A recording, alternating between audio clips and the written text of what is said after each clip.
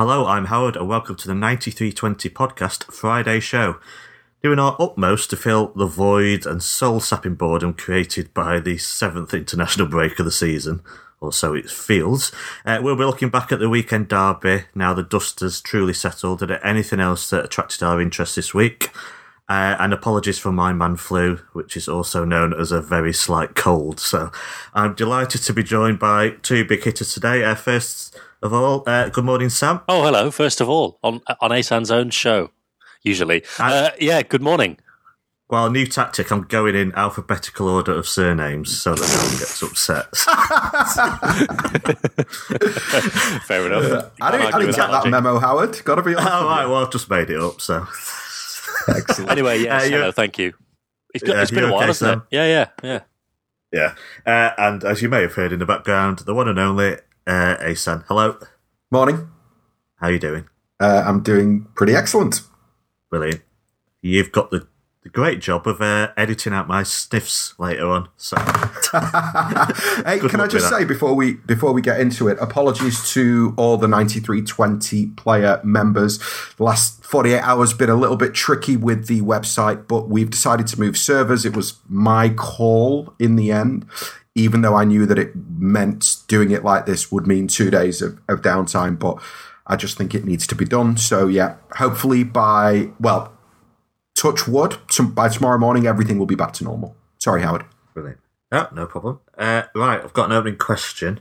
In the news this week, Richard Scudamore's Bruce Buck, chairman of Chelsea, a good friend of Scudamore, decided to go around. Now that Scudamore's the outgoing, is leaving his job. Bruce decided to go around the teams and ask for £250,000 per club as a golden handshake to Mr. Scudamore for all his good work over, I don't know, I think it was like 19 years or something. And he seems to have succeeded. 5 teams vetoed it, but obviously 15 teams didn't. So I want to ask, obviously this has created quite a backlash. So, Asan, I'll start with you. How do you view this payment that's been made to a guy who's on about $2.5 million a year? Is this a sign of how football has lost touch with its roots, or just a business thing that you would expect in any big company and a smart move for a talented operator? How do you view it? Well, I mean, I'm definitely not in the former camp, which is the idea that football has lost touch with its roots, because I'm a bit bored with that conversation. I mean, yeah, look, he's done, by all accounts, an incredible job at maximising the commercial potential of the Premier League whilst he's been there. From what I understand of the golden handshake, actually also a little bit of a golden handcuff, in the sense that he can't go and work for a competitor for, I think, 2 years or 3 years, however long it is.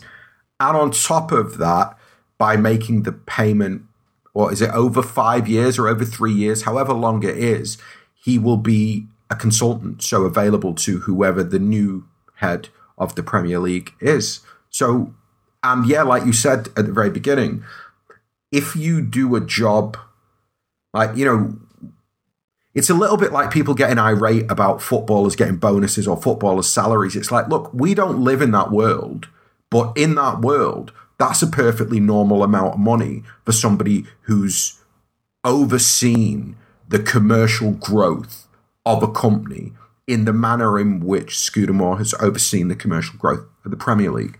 So yeah, I'm a bit done with the faux outrage, to be honest with you. I'm just a little bit like, this is, yeah. Maybe I'm a little bit still affected by all the Football League stuff and this kind of, I just feel like right now the football media in general has gotten very uppity and very self-righteous. And I don't really think that's their job, to be honest with you. But anyway, that's my take on it. Sam, even if we accept that, well, you know, he's a highly paid businessman, you know, like a CEO payment would be, this is perfectly normal. Is there a problem with PR here? Yeah, it's the PR, isn't it, really? Because, I mean, personally, in my view, yeah, to be honest, I can't say I'm really angry that they're paying a highly paid person a golden handshake, but we've got clubs here, I think 16 clubs still. I mean, clubs have had to be absolutely, pressured just to give living wage to a lot of employees. City obviously putting season tickets up for £10 when they don't need to, which is effectively paid for this. So we put our season tickets up. I know, and again, it doesn't matter £10, but it's just the PR for, especially with City, a club who are of course obsessed with PR, as we found in the last week, and how damaging it can be. Have they shot themselves in the foot a bit here doing this? Yeah, that's basically my point of view with it. The payoff is, I don't know, maybe about right, and he's obviously done good work, because you can't just say the Premier League would have marketed itself and become this massive league without him, because you just can't go around, not giving people their dues, basically. But yeah, I think it's the PR. It looks bad. It already looks like a league that's got too much money. Even on the football side of it, you go into the scouting or whatever, and you think, why aren't Premier League clubs bringing in players for very little money and turning them into superstars, like happens in France and Portugal's a bit different because of the work permits. But yeah, definitely like French teams. If City buy Ndombele, Lyon will just go and get someone else for 5 million and then sell him for 50 million in a few years. And it's like Dortmund have been doing it for years. So Premier League teams, they always seem to have too much money than they know what to do with anyway, not invest in it properly. And then the Premier League in general, there's always calls. It's not their responsibility. And again, this is probably unfair because it's the FA's really. And this all came from the Wembley sale about grassroots football and the money coming down. And the Premier League always gets kind of accused of keeping that back. Although, again, it's not their responsibility and they do contribute. But yeah, it's just one of those where when you are such a big company like that, you're always going to attract criticism when money is spent on things that aren't strictly necessary. And 250 grand per club isn't a lot, but then it gets compared to things like, clubs going bust because they need however much. And it was the first round of the FA Cup last weekend, and I think the two teams on telly got 70 grand each from TV rights, and that was obviously sorted them out for years. And it's just a PR thing, basically. It looks bad, doesn't it? It looks greedy, and they look like out of touch bankers and that kind of thing, and nobody wants that. They kind of are out of touch bankers. Hey, yeah. Sam, can I just ask you one thing? Sorry, Howard, I know it's your show. Why was it necessary for all the clubs to pay £5 million? Surely the Premier League itself has £5 million in its coffers to pay Scudamore golden handshake. Yeah, well, I mean, I guess he's had personal dealings with the chairman, and I guess he's made all of them happy. And even if the chairman haven't been there long, he'd have made the clubs happy because this TV deal has sorted them out. That's why nobody wants to get relegated, even less so than normal. Because if you finish bottom, you get more than Bayern Munich do, or whatever the comparisons are. So they're obviously very happy with the job he's done over the years, and there'll be ins and outs and details of it that we don't even realise, but we can look at the balance sheets and say he's made all these Premier League clubs richer. So I guess that's why the clubs are doing it, because it's a thank you from them for making them rich, I suppose, and they're probably giving that back. Yeah, I guess I just kind of feel a little bit like I don't really understand why this has happened in such a public fashion. I don't understand why the Premier League didn't just write him a check for £5 million and say thank you very much. It's not like the Premier League have got an obscene amount of money in their coffers, surely. Even after they've divvied out what they pay to the clubs themselves. So it just seems like, by going to the clubs, by making it so public, the PR backlash was always going to be what it has been.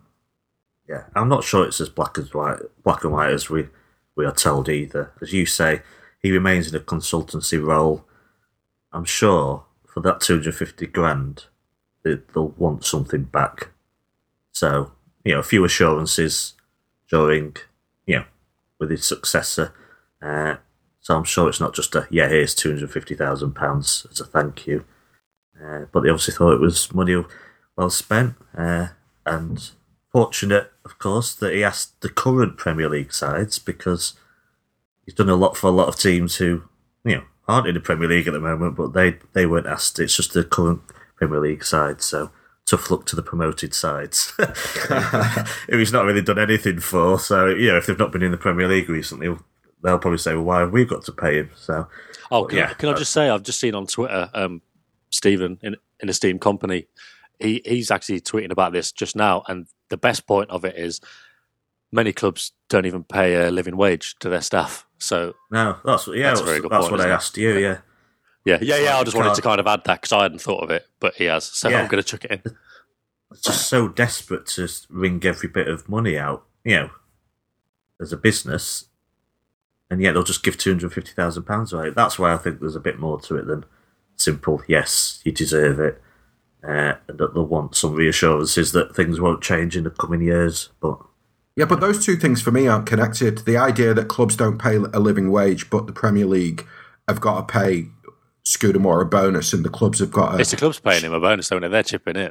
Oh, no, I mean, I get that, but, you can, fundamentally, Premier League football clubs spend obscene amounts of money on loads of different things. So you could pick any of those things and go, you don't pay a living wage, but, your chairman will jump into a private jet that cost them 50 grand to fly down to London for the meeting that they had about Scudamore. You see what I mean? That, the way in which money is spent at that level, it's... Anyway, sorry, I'm going around in circles here. Yeah. Well, I think we've spent enough time on it anyway. It's happening, so we'll get over it. Right. Let's look back at last weekend. Which some may enjoy more than others. Sam, I'm going to start with you. Yeah. I didn't write these words. What a coward I am. And it says in the notes, the long look back at the derby, the United performance first of all. Do you think it's not had enough criticism for its cowardly nature, especially in the second half? Yeah, see, I was thinking that because it was the scoreline, I think, that people are going by. And I mean, in fairness, there was that feeling, wasn't there? And I don't often agree with Mourinho, but he did say, didn't he? He was like, the fans felt it, the players felt it, Pep felt it on the bench. At 2-1, people did think, oh, hold on, this is going to happen again. Just out of nowhere, not because United were doing anything particularly threatening, but just because it was United and because of what happened in April. So maybe, to be fair, that has factored into it because at 2-1, up until Gundogan scored, it did feel in the balance, even if on the balance of play it shouldn't have been. But, that is football, really. So, I mean, that's probably why, although then we get back into the whole debate that we've been having, especially on this show for years since Guardiola came in, about how football clubs, they don't, if they sit back and defend, they don't really get criticised for that in England. That's seen as like a brave performance, and that goes back decades. So that's not going to change. So those two things basically have combined to mean United kind of got off the hook, really. People haven't seen it as a poor performance. And then, afterwards, you've obviously seen or may have heard about the Souness and Neville debate afterwards, and he was saying, Souness was saying to Neville, look, answer me this. Has Mourinho got the best out of his team? And Gary Neville was like, I don't know. So how can you not know? Look at that. Not just look at that today. And again, I tweeted during the game, maybe the City game isn't the time to make the point or to hang Mourinho over it. But look at all the other games. That's just how they play. There is no proper plan. And the reason Herrera got caught on the ball so often is partly because he had a shocker and partly because they probably didn't know what they had to do when they had the ball, because I bet they weren't even drilled in it. I bet they didn't even expect it to happen. Or there was a general knock it over for Martial. It was a poor performance, but I think they got away with that criticism, because there was that feeling, rightly or wrongly, that they could nick it. And also because people just don't really criticise defensive performances anymore, generally in terms of mainstream media. If it could have been 4 or 5-0, and then it would have been, but people are going by the scoreline and that intangible feeling, I guess. Yeah. What do you think of Mourinho's comments afterwards? They just wash over you now, or which ones in particular? I mean, they do. But all of them was pretty stupid. About if he could have brought Fellaini on, and that was they're not going to get relegated. That was incredible, wasn't it? Yeah. The Fellaini thing was mad because it wasn't.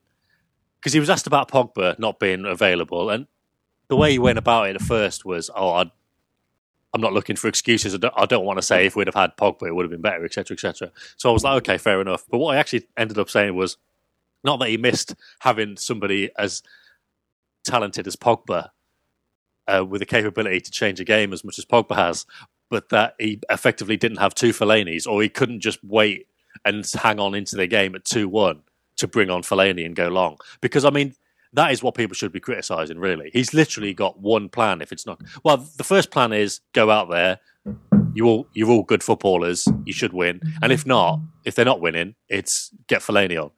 That's what he should be criticised for, really. And it's been the same for ages, but I don't know. It just... Well, they do get criticised when they're poor, but this momentum hasn't really carried on. When United were picking up results against Bournemouth and Everton, and even Juve, it was like, they've turned the corner now. It's like, well, they've not really. They could have lost these games. That Newcastle game, you've got to applaud the comeback. But Newcastle had plenty of chances, even still at 2-0. As soon as United equalised, Newcastle had a chance again. The big chances, and that was the big thing headed into the City games. If you give City that many chances, you're knackered. And that was why all this talk about turning the season around is complete nonsense, because if they keep playing like that over the length of the season, they're not going to win every game in the last minute. They're going to draw and get beat quite often. So times have changed. Yeah, so I do let his comments wash over me, because it's just nonsense, really. The other stuff about it was individual mistakes, like their goals came from individual mistakes. It's like, yeah, they did, but you had one goal. It was a penalty. That was one mistake from one player, and it was just the goalkeeper basically coming out, and maybe Stone stepping up slightly. That was it, and you got a penalty from that. That was the only thing. So if you're talking individual mistakes out of it, it would have been 0-0, which presumably is what he was after, I guess. Yeah, I think he would have been ecstatic with that. And the other thing, just to, I don't know why, here we go, but he mentioned the two away games that United had, and obviously it makes a difference playing at home to playing away.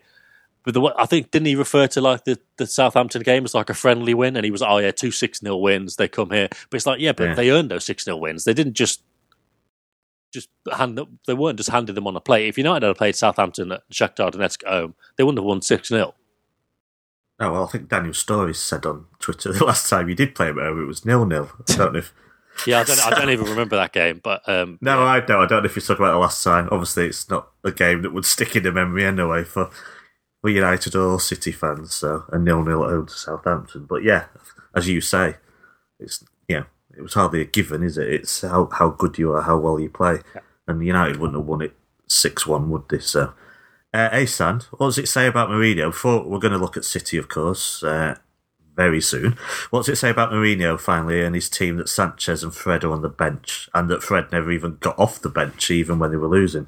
Well, I mean, the guy's made a lot of noise about how he's not being backed in the transfer window, and he spent, close to 60 million euros on a centre midfield player. He then picked a midfield of Matic, Herrera and Fellaini and left Fred on the bench for 90 minutes and just doesn't make any reference to having him on the bench as an option under any circumstances. And, I mean, in amongst the cowardly performance, the cowardly post-match comments, basically the shitness of everything that is Mourinho right now, I think that's the most damning indictment of that guy, is the fact that Fred doesn't get off the bench. And it almost makes me think, because he can't not know, you can't be so detached from reality that you don't know that on the one hand, you're bending over backwards to say that you're not being backed by the owners and that you need more money and the squad needs to be improved. And on the other hand, loads of the players that you've signed can't get on the pitch because you've ruined them or you try to ruin them.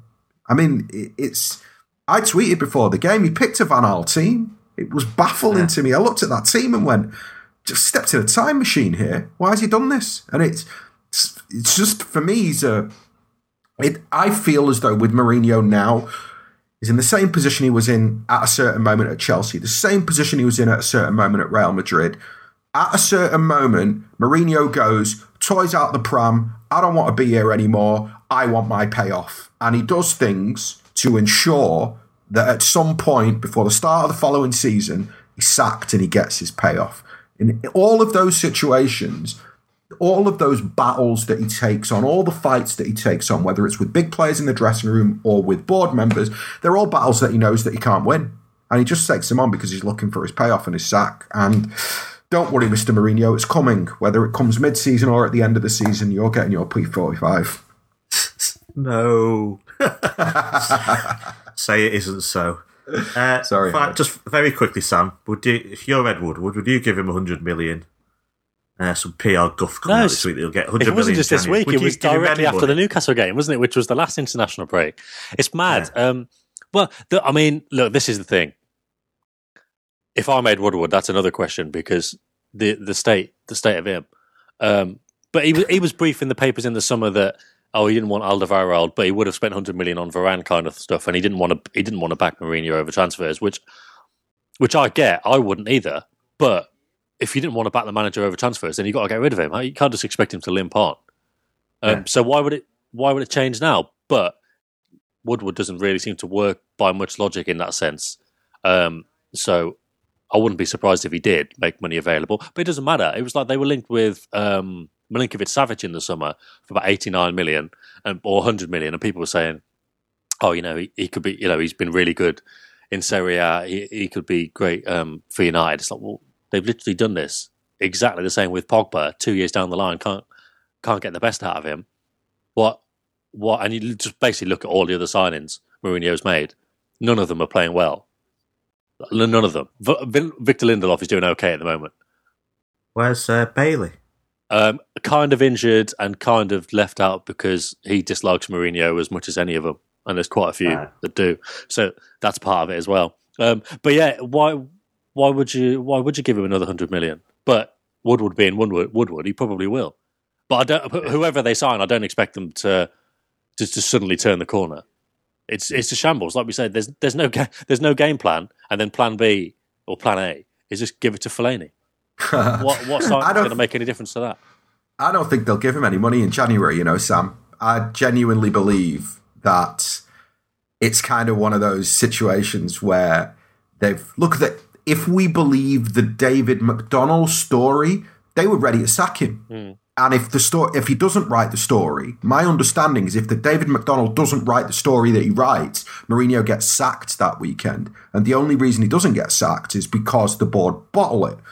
Subsequently, there's been a mild upturn in results, which kind of puts them in a position where they've got to wait for the next genuine rock bottom crisis before they flit him. I don't see any situation within which they're going to spend money based on what he wants. Yeah, I think maybe what he'll do is he'll buy the players who he thinks are good, like he did with Di Maria and Falcao under Van Gaal, which is basically a fact. And maybe he'll, like he was briefing in the summer, he didn't want to buy Alderweireld, which is mad to be fair. But he would have bought Varane. If he can get somebody who he thinks is worthy and who he thinks will work with the next manager, then I wouldn't be surprised if he did that. That's a fair shout, but I just also think it kind of keeps fans happy, investors happy, whatever. No, totally. I think the challenge, though, is finding players. I think it's interesting. You just picked two players, right? I think that a lot of those signings that have been made, I'll be really brief, is just that they're very unique situations. Di Maria was basically told by Real Madrid, do one, yeah? And he still spent the whole summer trying to find a move elsewhere and then eventually decided to go at United when nothing else materialised. Falcao, Monaco were in dire need of getting him off the wage bill because of financial fair play at that point. They had to get rid of him. So again, it was kind of a desperation move, which is reflected in the fact that it was a loan deal. I think if you look at Man United currently, where they are in the league, the kind of instability around Mourinho, and then look at January as a transfer window, I don't see how they convince any player of the quality that they require to actually make that move in January. I think most people just go, you're all right, we'll wait until the summer. So I think it's unlikely that they'll get anybody in Jan. Yeah, I mean, no offence, but Varane, Why? Why would he? Yes, well, yeah, exactly. That's play just, for that's just Mourinho part at of United. pie in the sky Woodward talk, isn't it? Like, oh, I would have spent 100 million on him. It's like, well, that's completely irrelevant. He's just won the World Cup. Real Madrid aren't going to let him go. Next. Yeah, exactly. Anyway, right, should we talk about City? Let's talk about City. Asan, talk to me about Fernandinho. Well, I'm not even going to ask you a question. Just I'll talk to you me about Fernandinho. I think it's been a really interesting first third of the season for Ferner, because I think that a lot like most seasons, he started quite slowly, and there was genuinely a feeling mid-September-ish that maybe his legs had finally fallen off and given way. But I actually think that the Fernandinho that we're seeing now, the Fernandinho, for example, that we saw in the derby, is like a lot of these players, is a better player than he was a year ago. I feel as though what has been noticeable, not just in the derby, what has been noticeable for me very clearly in the last 2 or 3 weeks in the performances that Fern has put in, is that his passing has gone up a level. And I don't mean not necessarily the quality of the passing, but the decisions that he makes when he gets the ball. I've touched upon it in a pod earlier as well. From a progressive point of view, Fernandinho now is playing far more forward passes than previously he's ever done. And I think in terms of the accuracy and the tempo of those passes, I think in many respects, that position is so important, because that, sort of like deep line playmaker, you're almost deciding at what tempo City you're going to play at. When Fernandinho's passing is after 2 touches and a little bit languid, what happens in front of him generally is 2 touches and a little bit languid. When Fernandinho is picking up the ball, looking up and absolutely firing a ball into the feet of a forward, they know what's happening next, and they're reacting in a similar way. And the next ball, the next action is generally at that tempo as well. So if I look at Ferner, and this isn't really about whether, it's not a conversation about whether he can play for another year or 2 years or whether we need to buy anybody. No, it's just about right now, kind of looking at his performances and their arc. I feel as though he's getting better than he ever has been for City. And in terms of his, physically, he looks fine. He doesn't look like he's slow. He doesn't look like his legs are falling off. Mentally, he looks smarter than he's ever looked in terms of how he's playing within the team, within the system. So it's just very difficult to... It's just such a strange thing to, 2 months ago maybe, be having conversations around how do we get to January with this Fernandinho, and then who can we get in January to back him up?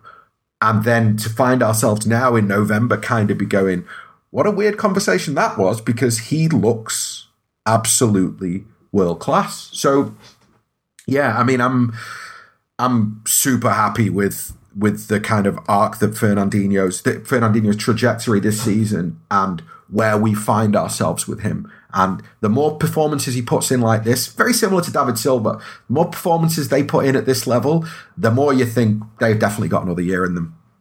Yeah, I think we get a bit tied up on age, as if totally every 33-year-old footballer is on the same path. But, you think Rooney's 33, and, for me, he burnt out at least Premier League levels a good 3 years ago. But he was he still had a long career because he started so young at the top level. So Fernandinho, he may be 33, but it doesn't mean it. He doesn't mean he has to have. He might still have these energy levels at 36. You just don't know, to be honest. Unlikely, but I think we need to forget the age and just watch what's happening in front of us. I don't think if he was 23, you still have the same concerns about him playing every single match, because that applies to any footballer in the world. So, and that's the problem about, whether we have cover or not. But so far, I think he's having his best season. And as you said, Asan, I think there was one excellent pass to Bernardo just only after about 90 seconds that he put wide. Yeah. And the one where Sterling was put through, I think that was him, and he dallied on the ball rather than shooting low to the far. He also put David Silva through in that opening. Yeah. Before the goal, he puts Silva through and Silva cuts it back for Aguero, and it's only on the replay that you kind of go, how did Aguero not connect with that ball and put it in the bottom corner?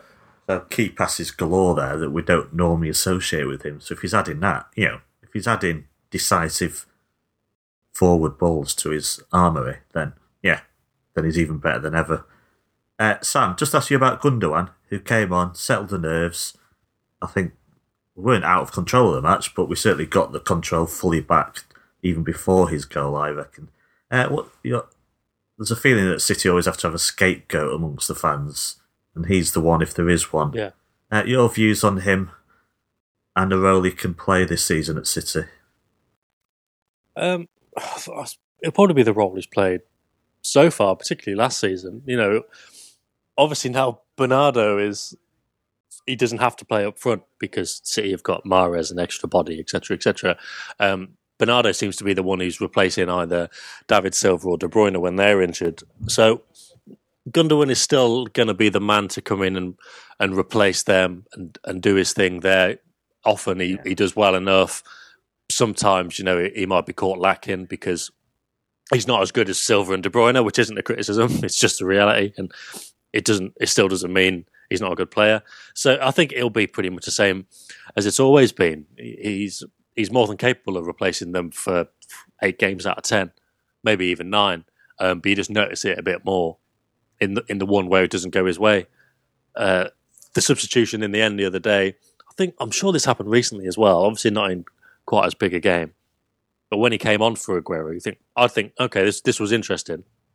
But obviously I was like, well, Guardiola generally knows what he's doing, so fine. And in the end, it worked out exactly what he wanted. I don't see him coming on up front in too many games and dropping off and giving passes to the midfield because there aren't going to be too many games where City need that. It'll be 5-0 at the end and they'll just bring on Jesus or whatever. I kind of think it's interesting that Jesus wasn't the man to come on. Obviously, they needed something else, but in the past that hasn't really affected it because Jesus' drop-off play and back to goal and work rate and whatever has been good. So I suppose maybe that ties into his situation at the moment. But yeah, Gundogan's Gundogan. I think we know what we're going to get at this stage, having watched him a lot. Yeah. Asan, I won't mention his hair style, but Aguero, like Fernandinho, is he the best he's ever been for City? And how big was that goal? Kind of reminiscent of that time he made Phil Jones pull his classic face in I think it was a 3-1 win, was it, at Old Trafford? Yeah, it was. I mean, look, I don't I put Aguero in the agenda because I don't think that we really talked enough about how that goal is. I remember, and I've said this on the pod loads, I remember 4 years ago, talking about how I felt that Aguero wasn't at Luis Suarez's level in terms of affecting big games when he needed to affect them and putting in performances that, were... Aguero was a guy who could basically go quiet and not be seen for 30 minutes and then bang a goal in. And I think that what Guardiola has done is he's basically turned him into a Luis Suarez type of forward who is constantly involved in the game. But I think that when you do that, there is always the risk that you take away a little bit of the clinicalness to get inside the box because he has to do so much work outside the box. But that goal just showed that this is Aguero at his absolute peak. And that performance overall up to the substitution, which for me was harsh. I would not have, that's not the sub that I'd have made.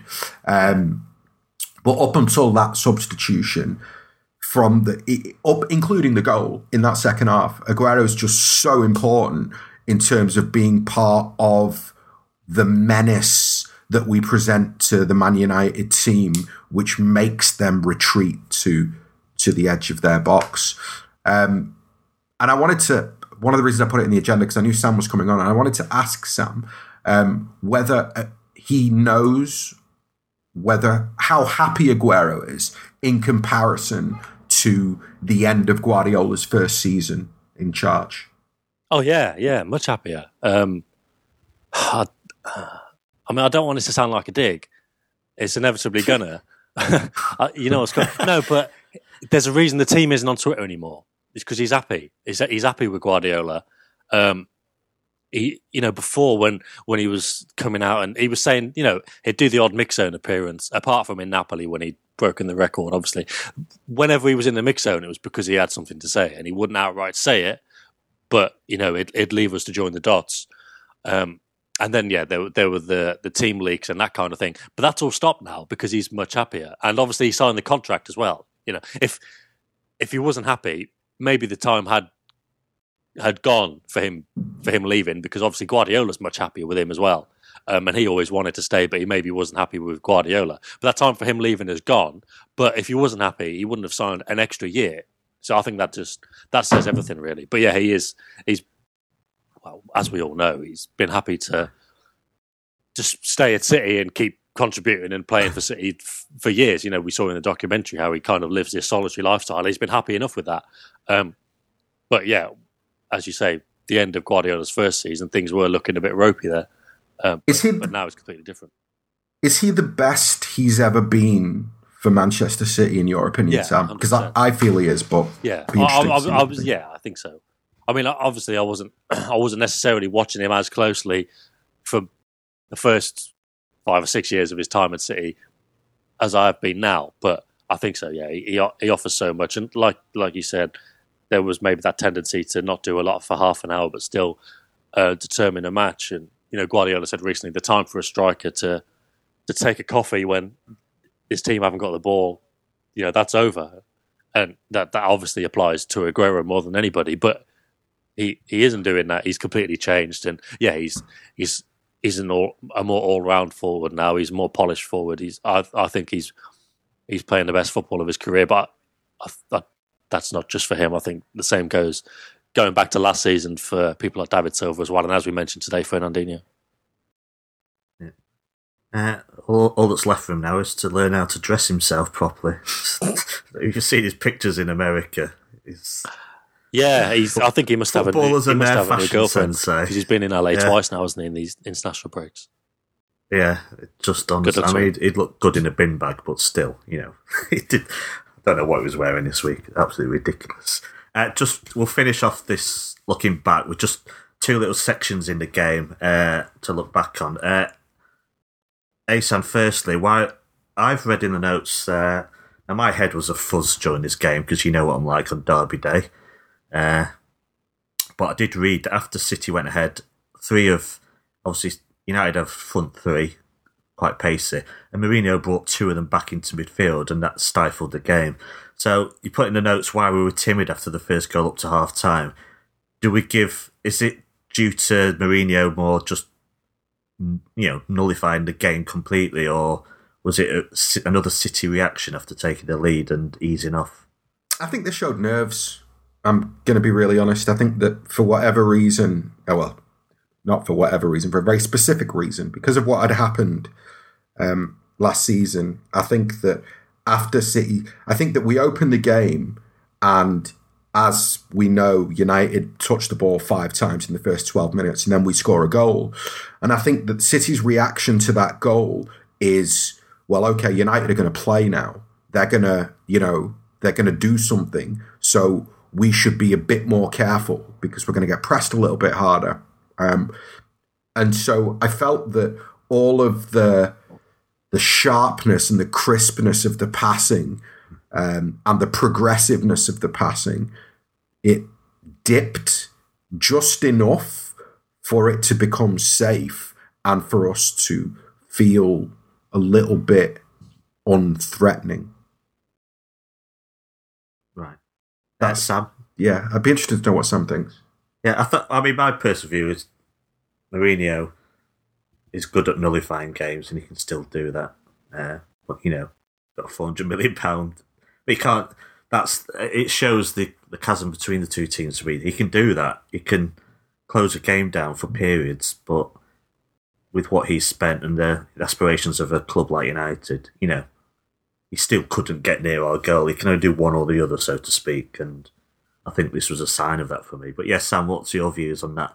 The second half of the first half, so to speak. Yeah, I think Guardiola said the players felt the pressure and maybe like the pressure of what happened in April.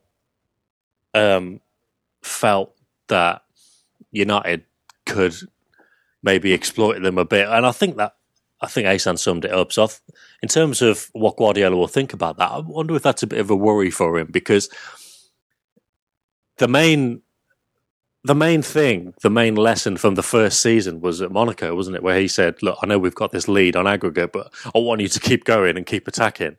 But effectively, the City players were used to the kind of, well, not just English, I mean, particularly English, but it's a general football thing.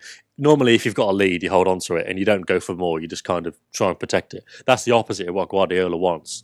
And that Monaco game, they did kind of sit back and didn't really know what they were doing. But it looked like, obviously, in the 2 years since then, City have got over that. Well, the year and a half since then, City have got over that. They do what Guardiola says. They keep pushing. But interestingly, on Sunday, it wasn't entirely like that, was it? So I suppose when they got back in at half time, Guardiola said, "What are you doing? I've told you what to do. Go for it." And I think they probably were a bit worried about what happened against United. And it is interesting that still happened, but then again, they got in at half time and Guardiola managed to turn it around. But I'm sure that's something he'll have in his mind now for not so much Premier League games, maybe the Liverpool game, and then probably Champions League. Do you think that it's that we face an issue, and this is for both of you, maybe Howard, you can go first. Do you think that we face an issue in that against so much of what we face in the league, there's no real pressure on us, and there's no real... that basically the opposition players just aren't good enough to worry our players?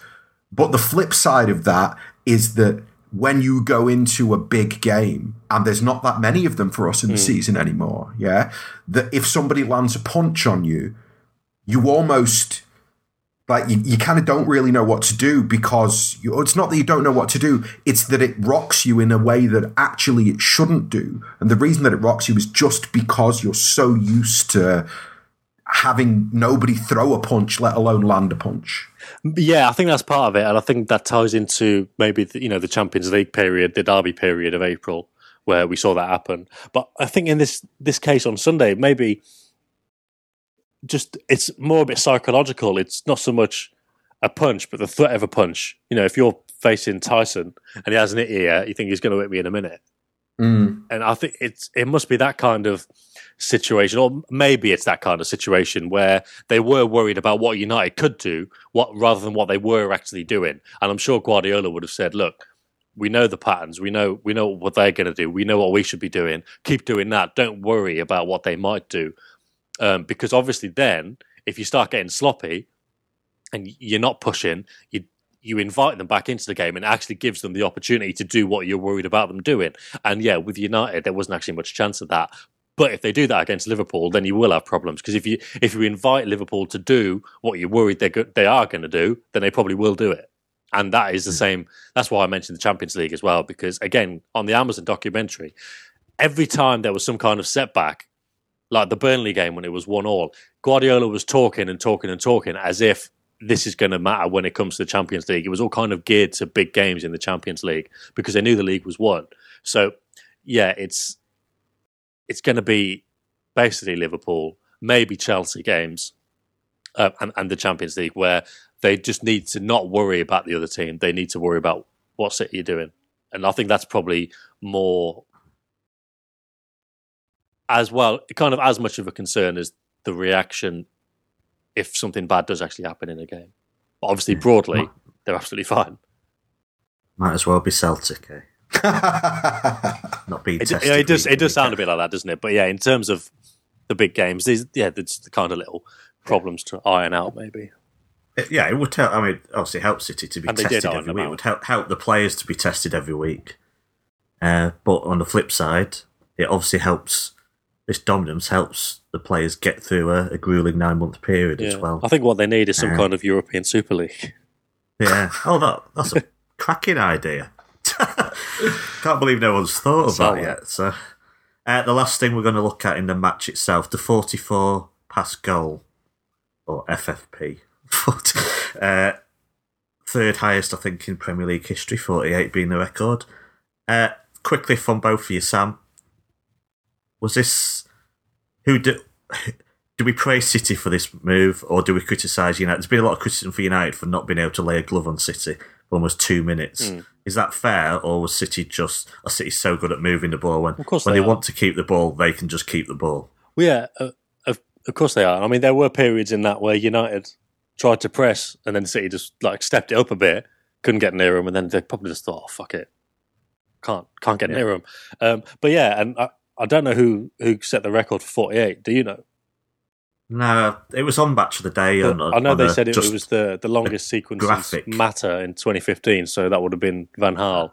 And again, Van Gaal put together teams that knew how to pass the ball. They didn't have the cutting edge or even the intent to play as much as City under Guardiola do.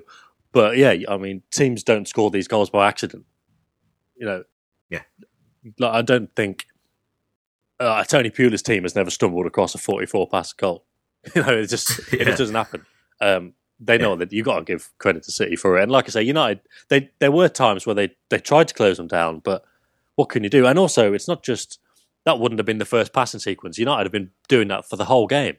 You know what people say about when you haven't got the ball, you work twice as hard. United have been doing that for 87 minutes, just literally just waiting for City to do something and just getting knackered. So a combination of being unprepared for it, being knackered, trying a bit, but not getting. What could they do really? They got themselves into that situation for whatever reason. Hey, Sam, in one line, is it City praise or United criticism? You can have 2 lines if you want. I'd like to have a few lines, actually. Okay. Yeah, I mean, I think that considering the score and considering the fact that it was a derby, when you watch the goal back, what were United doing? What were the United players doing? That doesn't make any sense to me.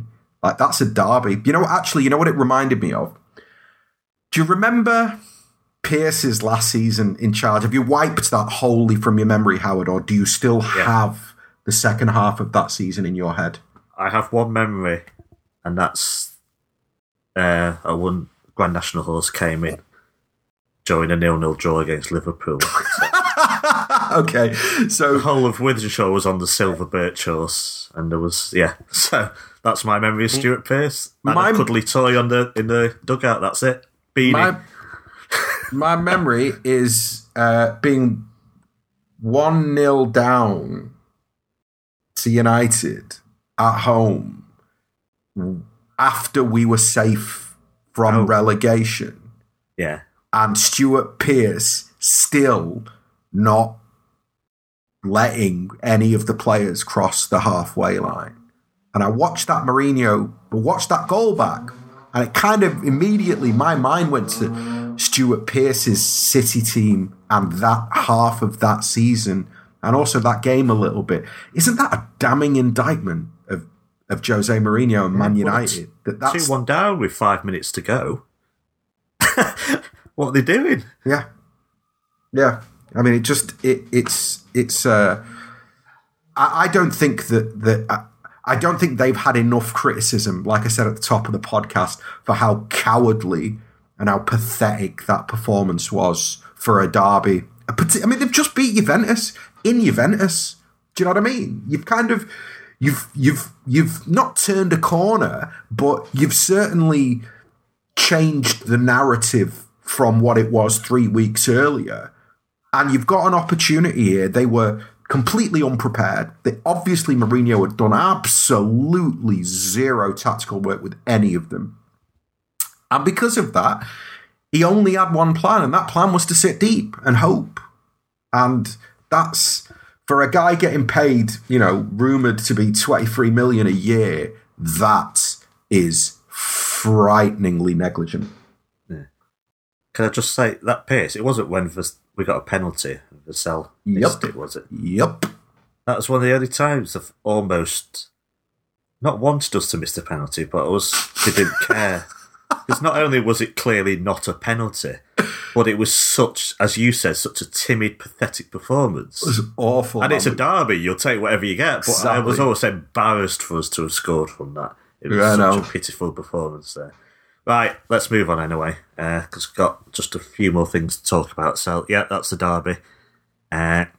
Sam, can we just get an update from you about Mendy injury? He's obviously had surgery, Dr. Kugat, so obviously he'll be back training tomorrow, no doubt.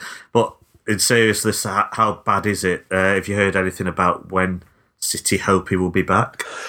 No, the only thing I heard was a guy who's normally good with this stuff. He said he heard 4 weeks, but he wasn't sure, and he was like, let me know, let me get back to you. And he hasn't. But then I saw Christophe, the Belgian journalist, said when Courtois had his operation at Kugat surgery on the meniscus, it was 10 weeks. So that's probably a better way of looking at it, I suppose, going by the precedent of what's happened with Courtois. So I would guess that. But no, City haven't said anything. I've not been able to hear anything. They will know. It's just not come out yet. Right. I'll have a little look this afternoon again, actually. Why not? Yeah, do my job. Hey, Sam, is this just going to reiterate your much-mentioned opinion that we should buy a left-back in January? Well, I mean, I've been saying for a year that we need a proper backup left-back. I think my issue is that if it is 10 weeks, if it's 8 to 10 weeks, then he won't be back training until the end of January. And I think that a guy like Mendy, who's missed as much football as he has already in the last couple of years, to then go and have surgery on the other knee, so the strong knee, if the one that he did his ACL on is the weak knee, to then go and have surgery on your strong knee, so it's suddenly not so strong. I imagine that even after he comes back and he starts training, he's not walking into the starting lineup in the first week of Feb. I would imagine, looking at it from a Champions League point of view, you don't see Mendy back at peak Mendy until the quarterfinals in March. And I think the round of 16 is the second week of February, I believe. I don't think he's back for that if it's 10 weeks. And that puts us in a position where you begin to look at the potential. Look, the reality is that we could win our group and end up with a very difficult tie in the round of 16 because of the way that the groups have fallen and the way that they're unfolding. And I mean, you spend what you spend, you build the squad that you build. You're really going to go into another set of Champions League knockout ties with basically having a straight choice between Delph and Zinchenko for who's going to play left back. And on top of that, I think the thing that exacerbates it the most is that everybody knows those guys aren't left backs. And you can get away with that against, maybe against Stoke or against, Huddersfield or sides like that. But in the Champions League, in the knockout stages, every team has got a front three that is good enough to score goals. And I think that I imagine every coach, if we end up in that situation, whoever the manager is, whatever the team is going to be going everything down their left side. And I don't think that's it's just my opinion. I don't think that's an acceptable position for us to be in. I think that it was negligent to go the entire summer and leave Delph and Zinchenko where they are and not go and get a proper bona fide left back to go and play at left back. I think on top of that, Delph has played all of his football, unless I'm mistaken, in centre midfield this season. Kind of like almost as if Pep is going, well, we can't use him at left back because we need him to be Furner's backup in case something goes wrong there, which means that it's Zinchenko. So, I mean, yeah, we need to buy a left back in January, in my opinion. I'm not as worried as you, to be honest. Don't think the team performances tail off if we put someone like Delph or Zinchenko in. I do think Zinchenko is growing as a player all the time. I'm just not worried about seeing him in the team. Just to play devil's advocate for a Mendy's second. still a work in progress anyway. I appreciate that. But just to play devil's advocate for a moment, we're defensively awful against Liverpool. And I think that we're defensive in the Champions League last season. And I think we're defensively awful against Liverpool because, unless I'm mistaken, Laporte plays left back at Anfield. Is that right? Yeah. Right. So, yeah, I mean, this is what I mean, that's the competition. The Premier League is the Premier League, right? But the Champions League is the competition. We haven't won, we need to win. And when we buy players, I had this conversation yesterday with somebody. Man City don't buy players for to beat the bottom 12, 14 in the Premier League. Do you know what I mean? You could almost pick our quote-unquote B team and they'll make mincemeat at the bottom half of the Premier League. You're buying players for the last stages of the Champions League. The reason that you need Benjamin Mendy is not to go and beat Huddersfield. You need Benjamin Mendy so that when you get to the Champions League knockout stages, you've got the quality to damage top quality teams from all positions. And I feel like I'm just reiterating my point, but I feel like we're rolling a big dice if we don't sign a proper left back. Okay. Sam, have you heard anything about City's intentions? Yeah, this Junior Firpo lad. And sorry to anyone who knows how to actually pronounce it. The lad of Betis. Obviously, that was rumoured. Was it in the summer or still kind of August time? I thought, okay. I mean, I've heard a bit about it, but haven't been confident or haven't known enough about it to do an article on it. But it does seem that City are at least looking at him. I saw it was in the Sun again the other day, which made me think I can't do an article now because it looks like just ripping that off. I've just Googled it now. It was actually Mike McGrath in the Sun, and he tends to know what he's talking about with City. Well, in general, actually, he's good. And a colleague of mine yesterday who works in Seville, is kind of the Seville Betis guy, he messaged Pep Guardiola, who's his agent, and I wasn't expecting him to get anything back. And you never know with agents whether they're telling the truth or not. But Guardiola's brother replied saying, there's interest and they've been asking about him, but nothing more than that at the moment, which is interesting.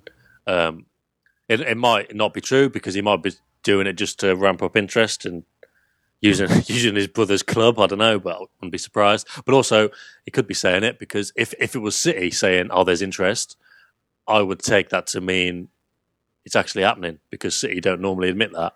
So, yeah, I kind of get a feeling that there is something in this one. And I messaged the guy I know yesterday to see what he said, and he kind of thinks that they're working their way up to that, and given the Mendy injury, that might accelerate it a bit. So again, I'm trying to confirm that a bit more. It's the one I'm thinking of. He's not played much football at all, has he? He's not been in their team for too long, so strange. He's been good apparently. It's one of these players where the first time I'd heard about him was when they were linked with City. But how much has he played this season? Yeah, he's played every game this season apart from one. I know what you mean going back before. Yeah, he's only 22. Yeah, you go back 2 years, he wasn't playing any top level football, so it's a bit of a dark horse in that respect. Asan's written... He seems to be playing on the left of midfield for Betis. That's under Setien, so I wonder if that's a wing-back thing. Obviously, they've been looking at him a lot. Of the Spiegel links, do you think they've had any effects on how City may act in the January transfer market? No. Sam, do you think that City will be affected by the Der Spiegel leaks in the January transfer window? No, they haven't denied the Der Spiegel links. They just said this is all out of context and you're trying to discredit us. So it's just kind of like you can piss off basically. So they're not going to be put off by that when it comes to spending money and trying to win trophies. That's literally the whole point. That's the whole basis of if these allegations are true. That's the whole basis of what they're doing is. Everyone else can piss off. We're going to spend the money we should be spending because our owner should be allowed to invest. And we're going to do that in January, whether you like it or not. So, yeah. Excellent. Just on the Pep Guardiola thing, I know a couple of City transfers while Pep's been in charge, Pep has told somebody very openly that City are in for that player. Okay. So it doesn't sound... And he's been right on both accounts. I don't think... I'd be really surprised, basically, if Pep Guardiola's turned around and said, yeah, City, there's an interest from City. I'd be very surprised if there isn't an interest from City. Let's put it that way. Okay. Well, I mean, the thing is, if we do write this article now, it's going to say sources close to the player, and anyone who listens to this is going to know who it is, but there we go. That's how journalism works. Also, although sometimes when it says sources close to the player, often it is the player. Yeah. Ace, I'm looking at X-City. England played last night. Sancho started, got an assist, just a quite simple layoff. Do you think he could return to the Premier League at all, either this summer or coming years? I'd be really surprised if Dortmund let him go this summer, mainly because they're doing so well. They could well end up winning the Bundesliga. I think they themselves will know that from a football point of view, from a commercial point of view, letting him go this summer will be daft, because if he just has the same season next season as he's having this season, his value will shoot up again, just from the consistency of the two seasons. So, yeah, I don't envisage a situation where they let him go this summer. Yes, I think next summer, so the summer of 2020, I can definitely envisage a situation where he comes back to England for a ridiculous amount of money if his development continues. Did either of you watch the England game? Yeah, most of it. How do you think he played? It's a bit of a pointless game, wasn't it? Yeah, one of those games where you say they're raw, because whenever he got the ball at his feet, and obviously his confidence is what really stands out, and the crowd were like kind of had not just that kind of what's that noise you get? When I always think back to Ronaldo when he was at United, but there's like a murmur in the crowd when somebody gets the ball. Like, what's he going to do now? It wasn't even like that. It was just like, go on, do something. It was like that kind of excited noise after about 5 or 10 minutes. Whenever he got it, and when he's taking people on, when he's carrying the ball, he got a ball fired into him, and within 2 very quick touches, which basically was done in the time it takes most people to do one. He was in behind and on his way. When it came to like the final pass kind of thing. In fact, after that touch I just mentioned, he played the ball across the box. It didn't go to anyone. He should have played it. If he was going to play it across the box, he could have gone towards Wilson. He could have also had a shot. There was also a time in the second half, I think, where a through ball was on, where it's just one of those where if you play it beyond the defender, the striker will run around the other side of him. It's the old through ball on FIFA. You press triangle and you're in. You cut out the defender and the striker's onto it. It was one of them, and he basically gave it straight to the defender. So it was one of those performances you'd describe as raw. But given what he's got going for him, the talent and the confidence, and the fact he's so young, and the fact that he's only been playing first team football since like the start of this season. Really, I know he was there last year, but not an awful lot of exposure. This is his first kind of run. It's one of those performances where you'd say he's on the right track. But yeah, there were ups and downs, but that's to be expected, isn't it? Asad, just quickly, were we wrong to be going after the likes of Sanchez and Mahrez for a year when Sancho was here? Or is that just wonderful hindsight because he's just taken off in Germany? And did we even have a choice? Was he just absolutely determined to leave anyway? Or have City dropped a bollock, so to speak, in this one? Well, I mean, look, I think that there'll be an element of hindsight in trying to unpack the Sancho situation because he's doing so well in Germany. I do think that pursuing Sanchez in the way that they did in the summer, not landing him, and then Sancho not getting anywhere near the first team, I suspect will have made Sancho's mind up that. Yeah, it did affect him. I was told recently that them going for Sanchez that summer did make him think, well, what's the point? There you go. And then January rolls around and they go in for Mahrez. I think at that point... He'd gone by then, hadn't he? He'd already gone. He'd already gone by January, yeah. Yeah, he went last summer, didn't he? He went the summer they were after Sanchez. He'd gone, yes. I think, before the Sanchez thing had even run its course. That's right. My apologies. That's but you're right. You are right, though. He's unsettled by the Sanchez pursuit, and he kind of goes.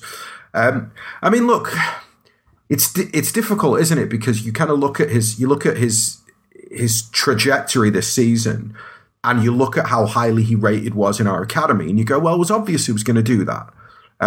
But at the same time, it is 2020 hindsight because he could equally have gone to Dortmund and not got a kick of the ball.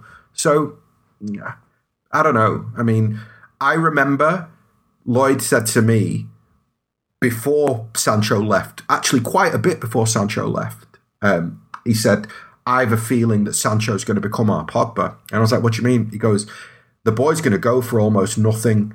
And I'm telling you that he's going to come back to England for a world record fee. So there was certainly because I don't watch the EDS and the youngsters in the way that Lloyd and Steve Esteemed Company do. But Lloyd was absolutely convinced, and has been since day dot, that he's not just potential, that he's got the mentality to fulfill the potential.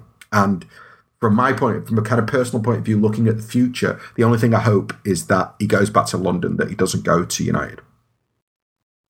Okay. Sam, just finally, we'll get a couple of minutes to wrap up. We'll look forward to Sunday's game. Callum Wilson, though, got his goal on his debut. Great to see. Where do you place someone like Callum Wilson? Do you think he's good enough to play for Champions League team, either England or abroad? Or we're getting ahead of ourselves? Yeah, we're getting ahead of ourselves. There's a lot of, didn't Ricky Lambert score on his England debut? And Danny Ings might have got a cap. But, all these strikers at middling clubs have gone through good patches. Like Lambert even got that move to Liverpool. They get called up. Normally it's in these internationals where, it's at the start of another cycle, and it's not necessarily for qualifying for the next tournament. It's, the friendly kind of thing. And we check them out and we see how they work. And again, the America game, it's America, whatever. He put in so much work, as you would expect, somebody getting their England debut, ran around so much, like 100 miles an hour whenever he got the opportunity. I'm not sure about that. They're certainly not at the moment. He's going well at the moment. It's been 6 weeks, and even if you look, he scored a couple of goals at the start of the season. I think he won a lot of games without a goal, and then he started again recently. So it's way too early for that. And given we're talking about opportunities with Sancho and that kind of thing, it's going to be a big game on Sunday. I'm actually quite looking forward to England Croatia. There's actually something riding on it, and a draw doesn't actually suit either. So both teams should go for it. And going by the way Croatia celebrated last night, and they went for it. They really will go for it. So that'd be good. But for those kind of games, you got Harry Kane. So yeah, that was my final question. Sunday, 2:00, I think, Sunday afternoon. England at home against Croatia. Right, so Spain are top. Both teams have to win to qualify. If they draw, Spain win the group. Yeah. Both England and Croatia can also get relegated. Yeah. So they could win the group or get relegated going into the last game, because obviously a very small league with few games. Sam, does this change your opinion? It makes it interesting on Sunday. Does it change your opinion on... Obviously, there's an absolutely cracking match, it seemed, between Croatia and Spain last night. Does this change your opinion at all of the Nations League? Have you been impressed by the format and how it's gone? I like the Nations League. Or are you still not really bothered? Huh? No, I liked it to start with. I'm fairly sure that I said from the off that it felt more competitive than any friendly ever had. I think that because of the way that the manner in which we beat Spain, and I don't know, it feels like the Nations League has come at a moment where the England national team is, dare I say it, reinventing itself as not a joke, basically. And the Nations League is helping it to do that by giving these young lads competitive games to stake their claim in and to show their level in. And it wouldn't surprise me in the least if Sancho and Sterling started together on Sunday, for example. And that'd be huge. It really would be huge. Sam, you've been impressed with this format? I think there are Anthony's baby, this. Yeah. But the thing is, I couldn't, people talk about, and I think the Sky commentators have been told to kind of talk it up wherever possible about, this is why it matters. And there have been games. I watched the first Spain-Croatia game was really good, especially for half an hour when it was quite competitive. Croatia had a lot of chances, and then Spain just battered them. But that was really good. Obviously, the England-Spain game in Spain, that was good. The game last night, I saw the last 20 minutes, I think. I should have watched it all, really. That was really good. That's just one group. But you've got other games elsewhere where there should be a bit more importance lended to it. And I think that was the whole idea, where these games are more competitive and, there's more interest. And for England alone, that's been the case. Look, that Croatia game away in front of the empty stadium was shocking, but it's no better than it would have been if they'd played Lithuania anyway, or even just a friendly against whoever, even if they were a good side. I don't know what's going on in the groups with Montenegro in. I've no idea. I'm not sure if the games are more competitive for them, but from the sample size, England games generally are more exciting, and I'm actually looking forward to the game on Sunday. I'm going to be back where I grew up. My mate's going to be around before he moves away, so we're going to go and watch an England game that actually means something. And that just wouldn't have happened without the Nations League. So for that reason alone, it's a bit mad. It doesn't really make a lot of sense. But if you care about the games, then who's arguing? Did you have a problem with the USA game being turned into a Rooney? I just wasn't asked in any way. I just wasn't. I didn't have an opinion on it. It's just whatever. Apparently, been discussed for you. Yeah, well, we're talking off air with Ace, and I think David Silva on Sunday has got his own. Yeah, he's got a ceremonial kick-off, I think. Yeah, he'll kick off, then walk off, because the game is in Gran Canaria, I think. Okay. We're talking about Podolski had one. Was it Schneider, Asan, who had bizarrely sat on a couch in the middle of the pitch watching highlights of himself? So it's nothing new, to be honest. And no, I can't say. I did ask Asan last week, thinking he'd have a rant at it, but he was very fair and said, "No, it doesn't matter, and it's fine." Last night's game wasn't going to be that interesting either way. Yeah. It was quite fun at the end when Rooney, he had a few chances and he was really trying to go for it. And then to tie back into the Sancho thing, Rooney had the ball on the left. He gave it into Sancho kind of on that left side of position on the box. And this was at the time when it was like everyone's given Rooney the chance to score. And Sancho just had a shot from about 20 yards. And it was literally the 93rd minute. So that's quite funny. Fair play to him. The disrespect. Right, going to wrap it up now. So there's 1 minute of this show left. 2 other things this week, so you're only allowed 10 seconds to reply. That's right. VAR is coming into the Premier League next season. Good or bad? Yeah, I've done a 180. Sam? I just, before the World Cup, I'd have said terrible, but I was completely wrong, I think. And if it carries on working like it did in the World Cup, and they improve on it, good. Asa? Yes, brilliant news. Okay. Final question. Fulham have sacked first Premier League sack in the season. Yeah. Is it fair, Asan, to sack a manager after losing 2-0 to Liverpool, or is it just the timing because they'd finally found a replacement? I suspect it's because they'd finally found a replacement. I think Jukanovic has been a dead man walking for a couple of weeks now. Okay, and Sam? Yeah, if they'd have just sacked him and not had a replacement, you think, why sack him after Liverpool and not Huddersfield? Just go to Liverpool, surely, with a caretaker manager or whatever and give it a go. But they obviously, for one reason or another, thought it'd be better to just announce Ranieri at the same time. And to be fair, it's kind of... It was a clean break, wasn't it? There was no, who's going to be the next manager? Fulham were in all kinds of problems, blah, blah, blah, blah. Sky Sports News, articles, etc. It was, bosh, Ranieri's in, let's carry on. So it was actually quite well handled in the end, even though they've obviously been working behind Jukanovic's back for quite a bit. Unless he knew about it and just carried on regardless. Let's imagine if City had been sourcing a new manager whilst...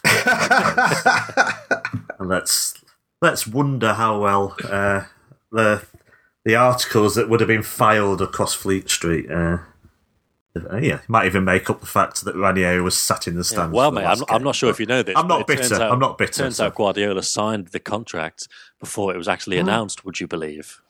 Oh, my God. This is going to shock the football. And the press officer had the gall to deny it. I can't believe it. Oh, I mean, why didn't you just admit it to the journalists? Unbelievable. Right. I think we've covered everything we can. Sam, thank you very much for coming on today. Thanks very much. Asan, thank you as always for appearing on the pod. Pleasure, mate. I hope my nose didn't give you too many recording problems. It's fine.